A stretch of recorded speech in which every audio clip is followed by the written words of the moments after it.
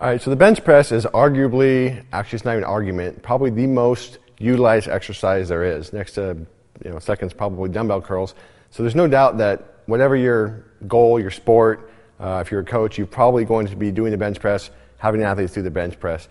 And really most people fall into two camps. They either think the bench press is the greatest exercise in the world, or they think it's completely overrated and a waste of time. And I would like to say the bench press probably falls somewhere in the middle. It's a useful exercise. It does work a ton of muscles in the upper body. It obviously has movement in it that correlates to a lot of different activities, but it's not the only exercise that does that, and it does need to be done every single day.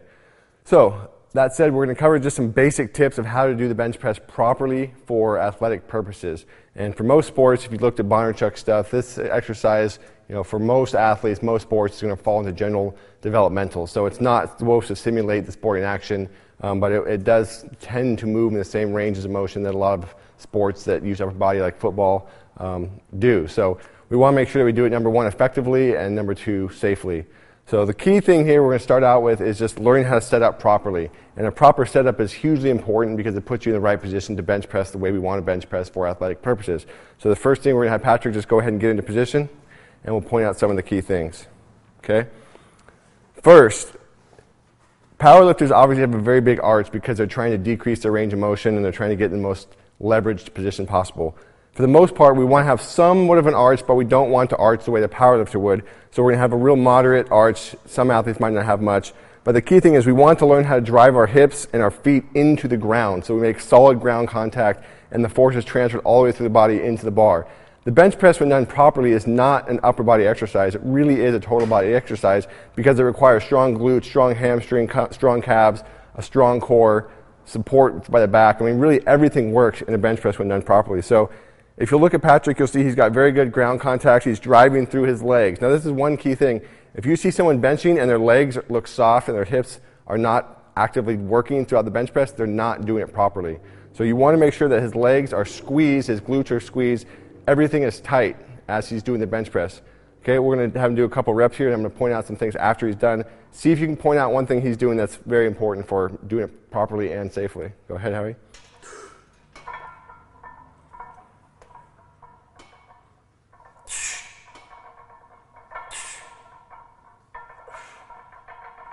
Okay, 4 reps is good? Okay. Okay, one of the most important things, I'm not sure if you catch it from there, is the position of the shoulder. Okay, bodybuilding bench press is typically a very shoulder high or abducted position.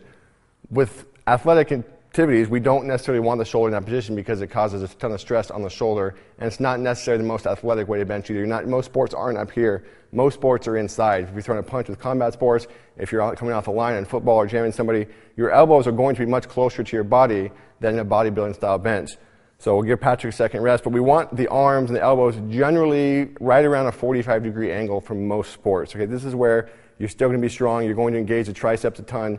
You're not going to be putting as much stress on the shoulder as you head all the way up, and you're going to be in a good athletic position to do the bench press. So let's watch again. Let's watch his shoulders. Okay, and then the second thing is when he's in that position, he's able to drive the bar straight up and away from him rather than up and top over his eyes, which again, straight away from you is a much more athletic movement. So we're going to look at the position of his shoulders. We're going to look at the bar path, the angle of the bar, and watch him push it up and away from him.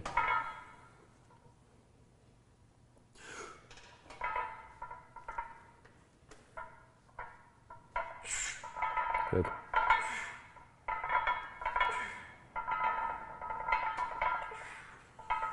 Okay.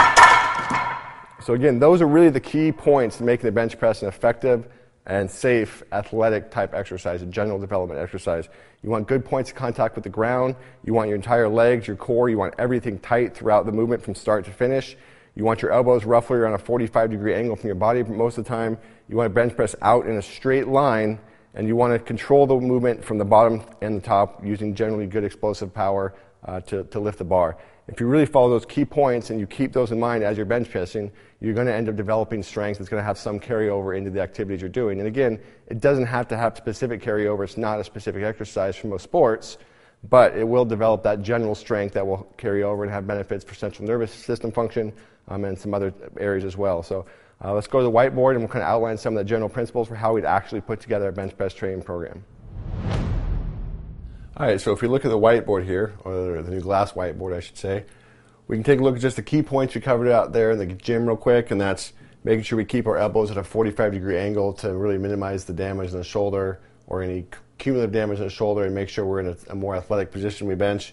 We want to keep our legs, hips, and our core tight throughout the entire range of motion from start to finish, really from the setup until racking the weight, and that's going to help, again, transfer more into real-world athletic movements. And we want to have a controlled explosion. Okay, we want to control the bar throughout the range of motion, and we want to work on that explosive drive through our entire body through the bench press. Okay, now when we turn to the actual programming side of things, this is how do we actually apply the exercise of the bench, or how do we utilize the bench within the greater scheme of a program. And this is kind of how I like to do it. I generally will have the athletes bench twice a week. We'll have one session on a high day, going back to that high-low system we've talked about throughout the past.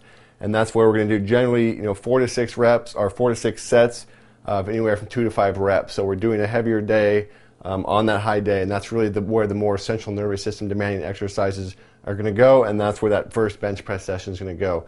Typically, that's going to be earlier in the week. For me, we typically have our athletes' first high days on a Tuesday, so a lot of times that's where that day will be included.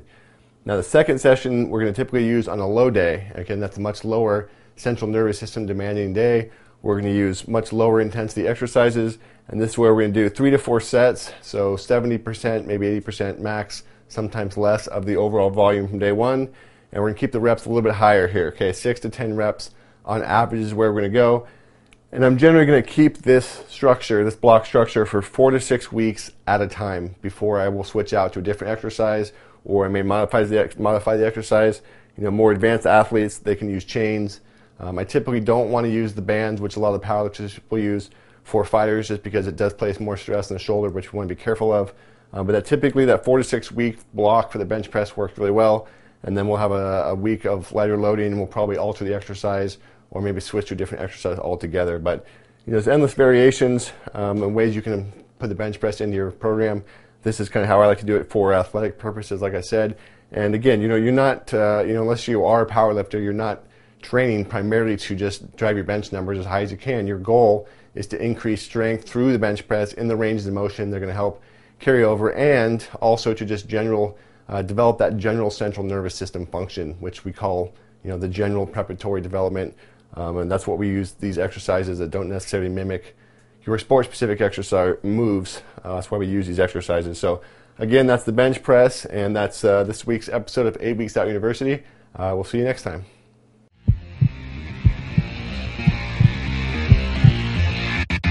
I train to dominate my opponent. I train because the competition never ends. I train because life is a fight. Fire Force gives me an edge. It's really the way of the future of training. I've seen every trend you can imagine come and go. This is one thing I see that's a game changer.